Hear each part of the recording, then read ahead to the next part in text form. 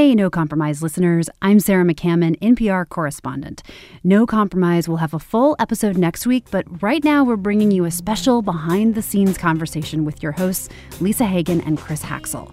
I had the chance to chat with them on Facebook Live, where we talked about how they got the idea for the show, their own relationship to guns, and what's next on the podcast. And they answered some questions from viewers. Here's that conversation.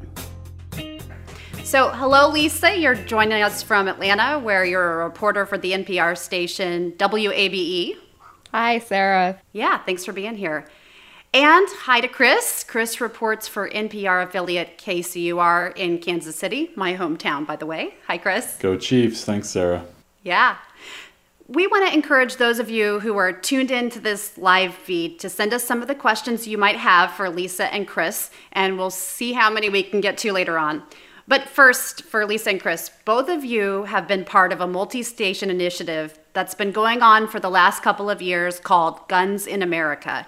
Can you briefly talk about what that is and what kind of stories you've been doing? Yeah, so the idea is it's sort of headed by WAMU, which is a member station in Washington, D.C., and we've got a team of reporters who are based at 10 different public radio stations across the country. And so we and our 8 other colleagues all work together and, kind of collaborate to try to come up with stories that do a good job of reporting on guns and gun culture and the gun industry. And, there's all sorts of stuff you can cover when it comes to guns. It's a big topic. So again, you're both in 2 different parts of the country. Lisa, you're in the South. Chris, you're in the Midwest. And you were seeing some overlapping themes as you did your reporting on guns, right?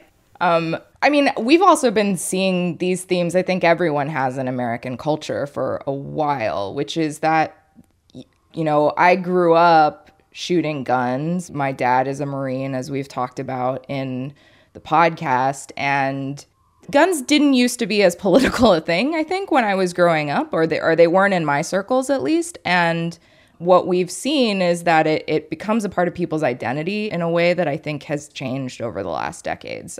When my dad taught me to shoot, I was like 6. It was just so I could be a well-rounded person in his eyes. Chris, you too have a military background. You're familiar with guns before you became a reporter, right? Yeah, absolutely. I was in the Army for a few years and spent a lot of time handling weapons, firing weapons, all sorts of different types of weapons.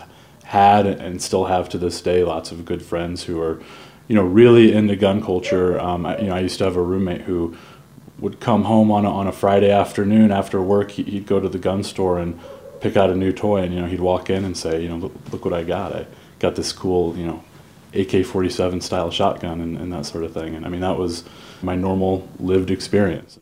I want to talk about the first episode of the series, No Compromise. For anyone who hasn't heard it, or even if you have, let's take a listen to the beginning of the first episode. Y'all see that? Oh, how wonderful!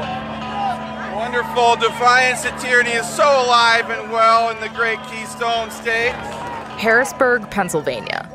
It's late April, and thousands of people are protesting outside the state capitol. Coronavirus has been disrupting American life and killing people for almost 2 months. The governor here has ordered Pennsylvanians to stay home. Businesses are closed, hospitals are packed, but Americans are stubborn people. To all the haters who are watching the page right now, I hope this display of American love for freedom triggers all of you. What you're hearing is video posted on Facebook. This guy, Chris Dorr, started a Facebook page called Pennsylvanians Against Excessive Quarantine, and 60,000 people joined almost instantly. Folks, this whole Facebook page was started in order to get people to start fighting back against these tyrannical moves that Governor Wolf has been foisting upon the people of Pennsylvania. And I gotta tell you, I was at... So we're hearing that Chris Dorr doesn't live in Pennsylvania. There were about a dozen groups run by 5 guys, as you've reported, Lisa and Chris, each supposedly grassroots. But as it turns out, according to your reporting, there are some questions about how they operate. What's the deal with these guys? Yeah, so I mean, as we went around and were talking to other people in the gun world, we heard a lot of people say that these guys, these Door brothers and their friends, were scam artists, essentially, who were sort of the gun world equivalent of carnival barkers, going around telling everybody all across the country that they need money to defend their gun rights, but in reality, the accusation goes these guys are just pocketing the money and not actually advocating for gun rights. What was it about the Doors and this movement that made you go, this is worthy of more exploration? This is something that we need to take a closer look at. I mean, hearing again from folks on the ground who are in gun rights activism, they would just sort of dismiss these guys and say, oh, they're not really doing anything. They're just like collecting money. But then I looked at sort of the Facebook engagement, the money that they were bringing in, and the popularity of these groups was going up and up and up, and their sort of critics were right in that they weren't necessarily accomplishing much legislatively in the state, but just seeing that they were obviously having a very different kind of success online and approach was something that really intrigued me. So obviously, Lisa and Chris, you've both been digging into the Door organization and what you call the No Compromise movement for over a year. Tell us more about how you put the show together to kind of lay this all out. Yeah, this started as basically, I don't know, Chris raised his hand and maybe we would work on something together, like a story that we would pitch to NPR or something. But as soon as Chris started looking into the Doors, who are more centrally located around the Midwest where he's at, he turned up Paul Doors, the father of the Doors. And like the minute we started seeing him and what he was saying and what he was about and sort of learning a little bit about the family, it was just like, oh, this is more than just a story about how and why gun rights are sort of headed in this direction more and more. The overarching point here that your series kind of unpacks is how influential these men are well beyond where they actually live, right? Yeah, definitely. I mean, the partner of the Door brothers here, Patrick Parsons, also operates a group in North Carolina, which from what I hear, he does not go there, but he has many, many followers there and is raising, tens of thousands of dollars, more than $75,000 or something in the most recent tax returns. And Aaron Doors is a good example. I mean, for a long time, he and his brothers grew up in Iowa, so he more than a decade ago started the first of these groups, Iowa Gun Owners. But he's also the face of the Missouri Firearms Coalition and the face of Wyoming Gun Owners, and now he's the face of New York State Rifle Association, I believe is the name of their group there. And it's interesting because he and these other guys, they will from time to time visit the state and they'll record videos at the Capitol and they kind of present to their local audience, hey, I'm here, I'm fighting for you. But of course, if you live in Iowa, you're spending time in Wyoming and Missouri and New York and some of these other states, how much can you really fight on their behalf if you're splitting your time between so many places? And that's one of the things you talk a lot about is that while the Doors have a lot of supporters, clearly they also have tangled with maybe some unexpected people, including Republicans and conservatives who would otherwise be seen as supporters of gun rights. I think we have a clip from the third episode where you kind of get into that. And I don't know if Lisa or Chris, if you want to set that up a little bit. Yeah. So I, I've watched a lot of these videos that the Doors produce, and Aaron in particular, because he's, handles the Missouri Firearms Coalition. And he put up this video on their Facebook page one day earlier this year, I think it was, where he seemed legitimately angry. I mean, kind of unhinged in a way that, he always has sort of an aggressive Alex Jones-esque Facebook persona. But in this video, he seemed legitimately upset. And he was just sort of railing against this female legislator in Missouri named Susie Pollock. And he was describing how, she was mad at him because he had a bunch of people send emails attacking her, and she called him up. And, I will confess, I had never heard of her up until that point. She was a pretty new legislator. But I called her up and she agreed to talk to me, and this clip will be kind of laying out both sides of the conversation, if you will. She says, I am sick to death or outraged or angry with these pre-written emails that I had been receiving from the members of the Missouri Firearms Coalition. And I was like, oh, really? Oh, we're so sorry we offended you. You know, as a female in this, in everything I've done, you have to require people to respect you. You know, to give equal respect and to require that of people to communicate with you. We are one day into session here in Missouri, and these arrogant people are already calling, and they're angry that they're hearing from you. And she's like, well, I don't like the tone. They're very aggressive. They're very mean. So what do these emails say exactly? I expect you to co-sponsor and vote for this legislation on my behalf. I'm sick and tired of moderates in Jeff City like you killing this bill. What did you think when you started seeing those pour in?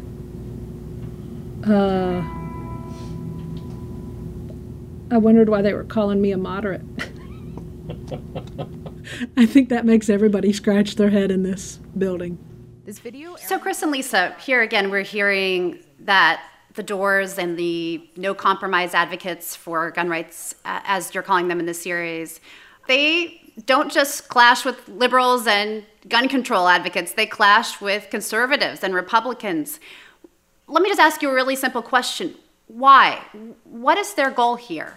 I mean, it makes sense, right? These are some of the people who are, it's not just Republicans. It's really like some of the most conservative Republicans in a state tend to be the kind of people who are most vulnerable to attacks about their ideological purity. And the Doors and their friends have all these kinds of tactics to sort of try to box people in, I would say. They send out surveys and ask the candidate what their thoughts are on these things. And then they use that in the future, if the lawmaker doesn't do what they want, to sort of bludgeon them over the internet. They like to contrast that tactic with the NRA, which of course famously hands out grades and scorecards, right? So if you are a pro-gun legislator, maybe you get an A. If you introduce legislation that NRA likes, you get that, coveted A+ rating from the NRA.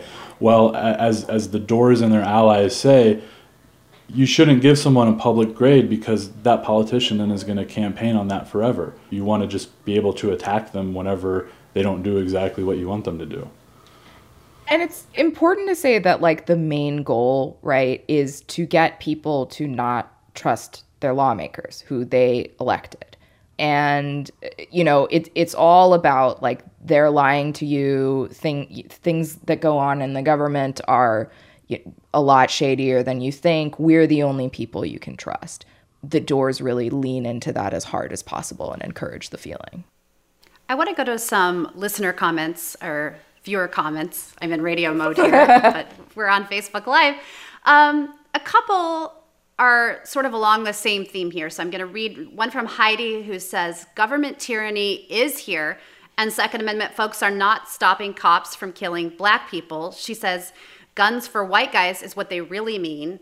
And then kind of a related idea from, I believe, Jody. How do the Second Amendment people justify the fact that they abjectly failed to act against the tyrannical government kidnappers in Portland? They're talking about, federal troops being sent to try to push back protests in Portland, of course, in recent weeks. So I think what they're getting to here is the idea that government overreach isn't being stopped by Second Amendment folks, despite the argument that that's what this is about.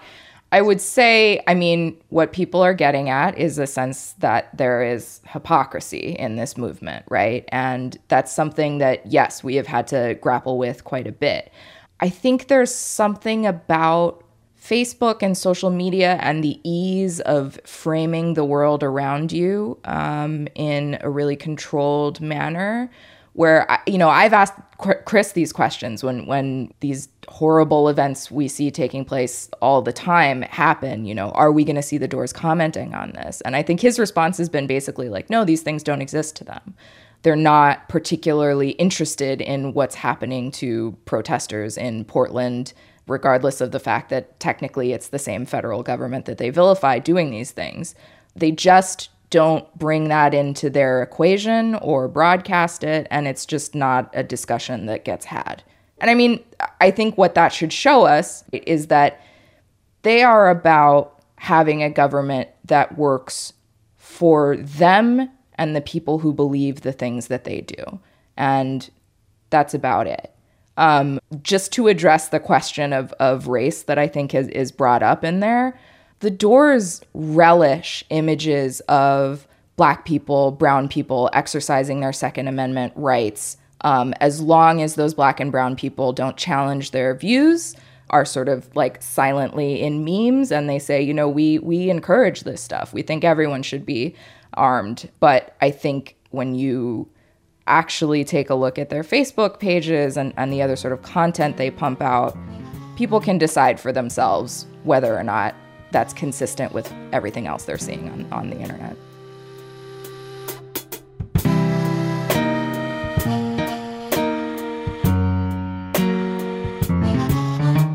We'll be right back with more from my conversation with Chris and Lisa right after this.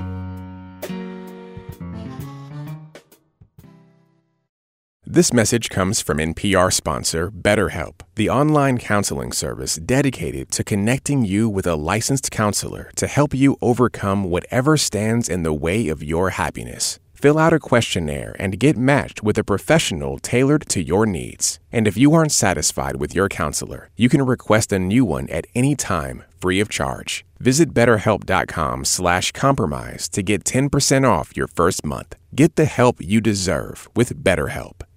The past is never past, and every headline has a history. I'm Ramteen Arablouei. I'm Rand Abdel Fattah, and we're the hosts of Throughline, NPR's history podcast. Each week, we go back in time to better understand the present, bringing lesser-known stories and perspectives to the surface. Subscribe and listen to Throughline from NPR. And quickly, for those who are just joining us, so we're talking with Lisa Hagen and Chris Haxel, two reporters with the Guns in America Public Radio's collaboration, about their podcast, No Compromise, which looks at a movement within the gun rights movement that sees the National Rifle Association, for example, as not coming out strongly enough on gun rights, I think is safe to say. But to what you were saying, Lisa, I want to go to another question from one of our viewers. Garrett asks, did you actually speak to gun groups that focus on non-mainstream ownership, like Black gun owners or LGBTQ gun owners? And how do they come into this? Not for this podcast, but in our work as guns reporters and just, I did criminal justice previously. There have been many moments where we've had sort of media stories crop up about like Pink Pistols, for instance, is a group that advocates for LGBTQ gun ownership. And, we have the National African American Gun Owners Association here headquartered in Atlanta. So yes, I have spoken to these groups. And this is kind of the issue that we're getting into, right? Is that I think a lot of times in media, we talk about gun rights and the Second Amendment and all this stuff very much as a monolith. And there's a lot of really varied issues here. I don't think that the Door pages in particular feel like very friendly places to some folks, but of course there are Black people who are members of these groups. But it feels like the gun rights movement is overwhelmingly white. Is that accurate? That tracks with the statistics we have. And of course, that's the data about the gun world. This country that we live in is pretty limited because we're not allowed to register the names of gun owners or anything like that. We basically go off of a combination of gun sales and concealed carry permits that are issued.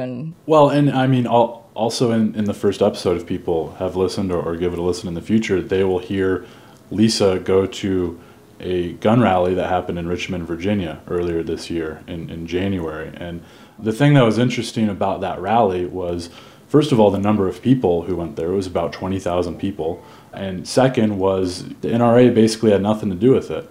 This was sort of what we've termed the no compromise crowd. And I guess, to that end, if you got 20,000 some odd pro-gun people who generally speaking, align with this no compromise philosophy. I mean, Lisa, what was the racial makeup of that crowd based on your experience there that day? It was white guys. the vast, vast majority were white men. And that, I mean, is what we see about gun ownership in America. I covered that rally for NPR, and I would agree that that was my observation as well.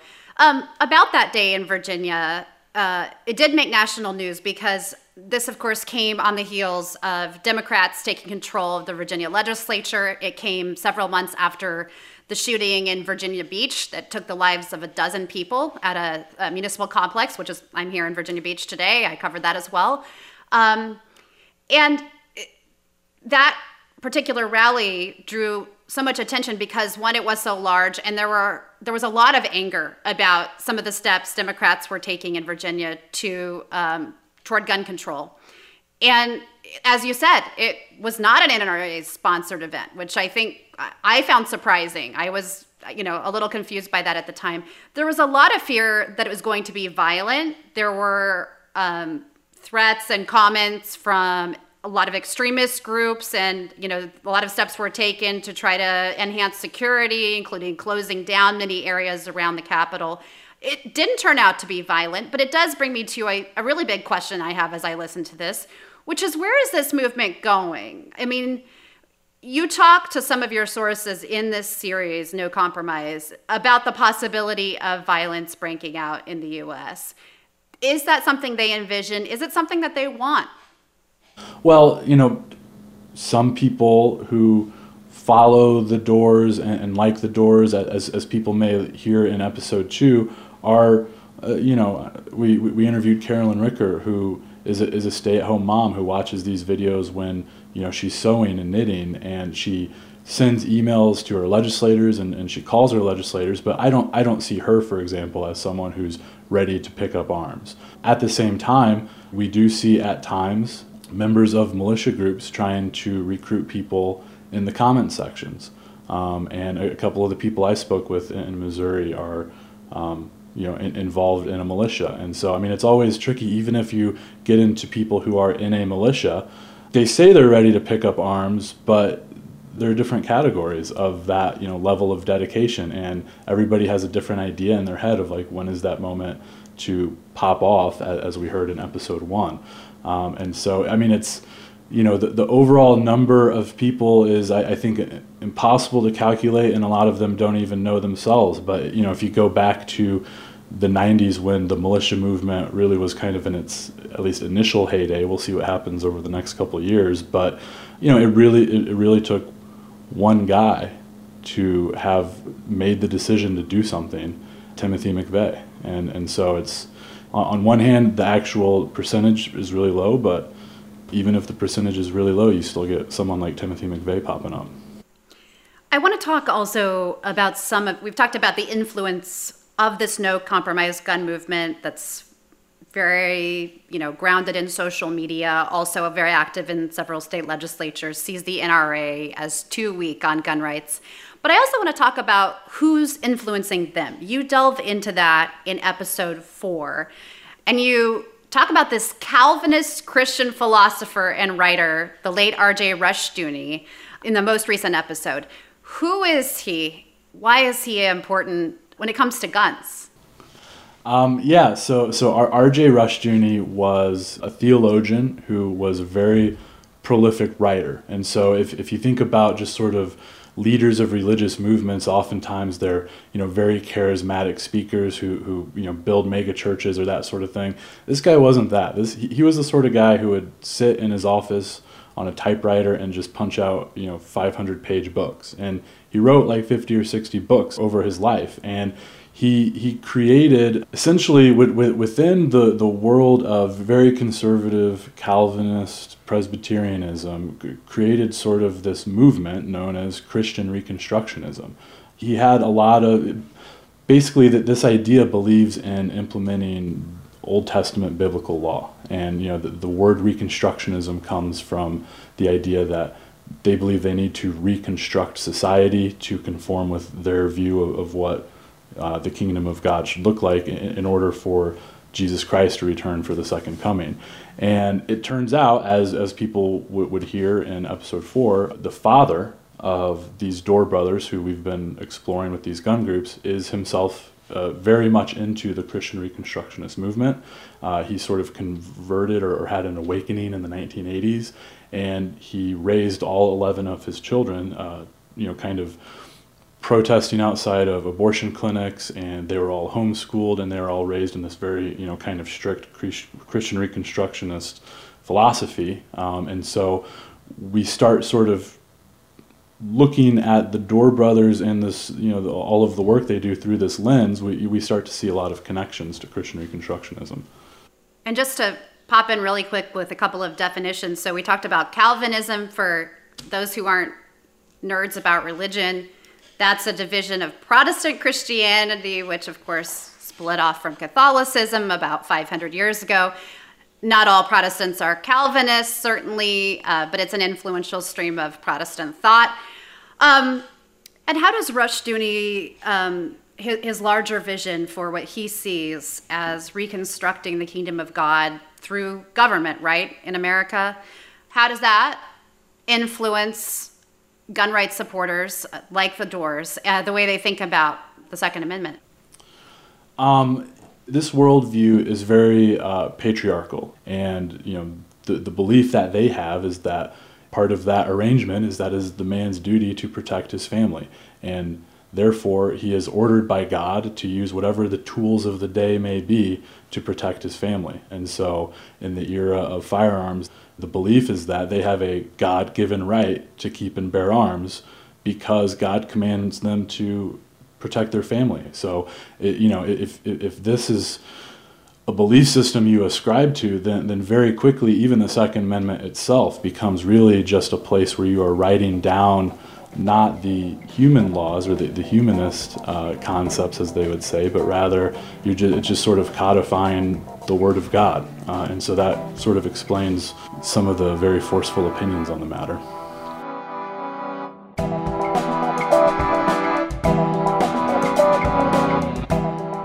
More of my Facebook Live conversation with Chris and Lisa just ahead. Support for this podcast and the following message come from Simply Safe Home Security. Simply Safe has everything you need to protect your home. Professional monitoring keeps watch day and night, ready to send police, fire, or medical professionals if there's an emergency. You can set it up yourself in under an hour. Head to simplysafe.com/compromise and get a free HD camera with the purchase of a security system. You're probably used to scrolling through social media, catching headlines in bits and pieces. And that's a good way to follow the chatter, maybe kill a few hours, but you need a better way to understand the news. That's why NPR has a new daily podcast. It's called Consider This. We don't just catch you up on what's happening, we help you make sense of the day. Because once things make sense, you can get off your phone, maybe go for a walk or something. Listen to Consider This from NPR every day. I want to go back to some of our listener viewer comments. Emmy asks, have you maintained contact with any of your sources? How do they feel about the podcast? And Emmy also says, Lisa Hagen is so smart, which I would agree with. And then we have a question from Eliza, who also asks, are you facing any blowback from the subjects of the podcast? Okay, let's see. I got confused because someone complimented me. The first question was, have we heard back from any of our sources? Right. This is a story that came to us from gun rights advocates, from people who are the most pro Second Amendment folks that I know in my work. And we wanted to make sure that we were going to honor the fact that they trusted us to talk to us and let us into this world, and also to sort of celebrate the things that are, in fact, a little bit fun about, and enticing to a lot of people about parts of these cultures. So that's why the sound of the podcast itself has sort of a metal and country feel to it.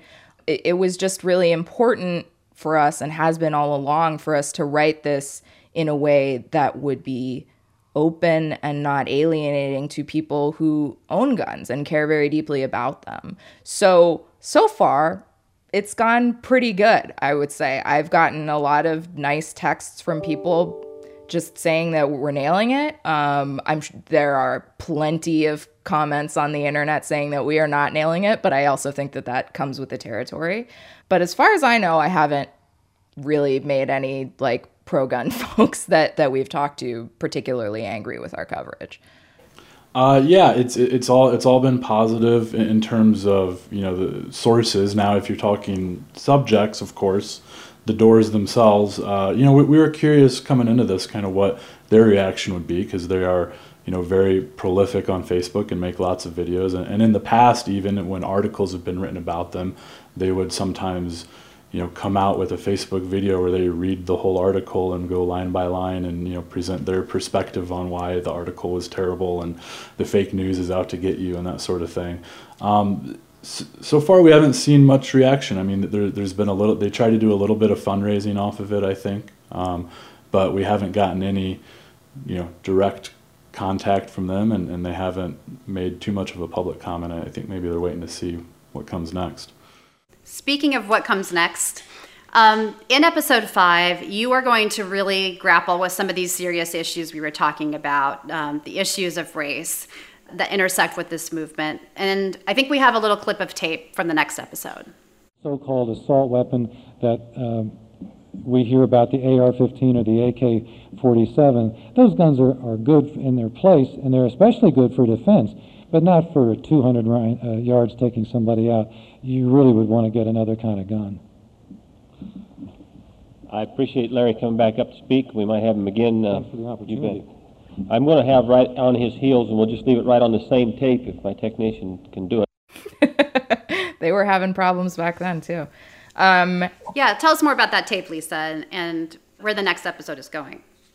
That is tape of a man who is involved, has been the longtime head of another gun group that I think is very influential in this world called Gun Owners of America. And I don't believe that is tape that many people have. We got it through some special circumstances, and the context in which Larry Pratt is speaking is very, very important to the substance of the next episode. And I think, you know, we always knew that we were going to have to talk about some of the history of where this movement itself, the No Compromise movement that we, you know, which is what we call it, came from, and what kind of folks they were associated with. Yeah, just as we kind of saw in episode 4, how you've got a person or an organization, more specifically R.J. Rushdoony, who's kind of like the ideological godfather of the movement. I think so too in the world of no compromise gun rights activism. You've got sort of the godfather person and godfather organization sort of planting seeds that maybe 10 or 20 or 50 years later are sprouting new groups. And the Doors and their friends are one of those seeds that, you know, wouldn't have happened were it not for Larry Pratt and Gun Owners of America. We need to wrap up soon, but before we do that, I just want to end by asking you both another question from one of our viewers who says, what are your hopes for this podcast? Do you think it will change the gun conversation in America? Whew, I hope so. I think my main hope, and I think it's one that we are accomplishing, is that we as a country, and reporters especially, need to understand that there is a larger landscape at play when it comes to gun policy in our country. It is not all about the NRA. And in fact, we're in a pretty precarious moment as far as the future of the National Rifle Association. So, you know, I think what I have wanted to do with this series is educate people about what it is that we've been learning in our reporting. And I think it's different than what most people, and especially NPR listeners, have heard of about this world. I think also this is something, you know, we haven't gotten to the point in the series where we are really exploring this yet, but if people keep listening, they will come to understand that there are lessons to be learned in how the Doors and their ilk operate and in how successful they've been, whether success means legislatively or raising money or just getting a bunch of people fired up on Facebook. regardless, like, their tactics work, and an examination of their tactics can give you an idea of how these tactics may be applied to other issues on both sides of the spectrum. You know, even if people don't think they care about the gun rights issue itself, like, this applies to an issue they probably do care about. Yeah, and one last thing I would say is just that our hope with this series has definitely been to reach gun-owning audiences, people who care about these issues, and show that, yes, even NPR reporters can do a thorough and fair job of covering some of the issues that are real and occurring on the right. Well, thanks for this conversation. I've been talking with Lisa Hagen and Chris Haxel, the hosts of NPR's new limited-run podcast, No Compromise. There are already 4 episodes out and a few more coming in the next few weeks. So if you haven't heard it, I encourage you to go to npr.org or Apple Podcasts or wherever you go for your podcasts and just check it out. It's a fascinating exploration of a movement that I know I was not aware of. So Chris and Lisa, thank you so much for your time. Thank you, Sarah. Thank you, Sarah, and thanks for watching this, people.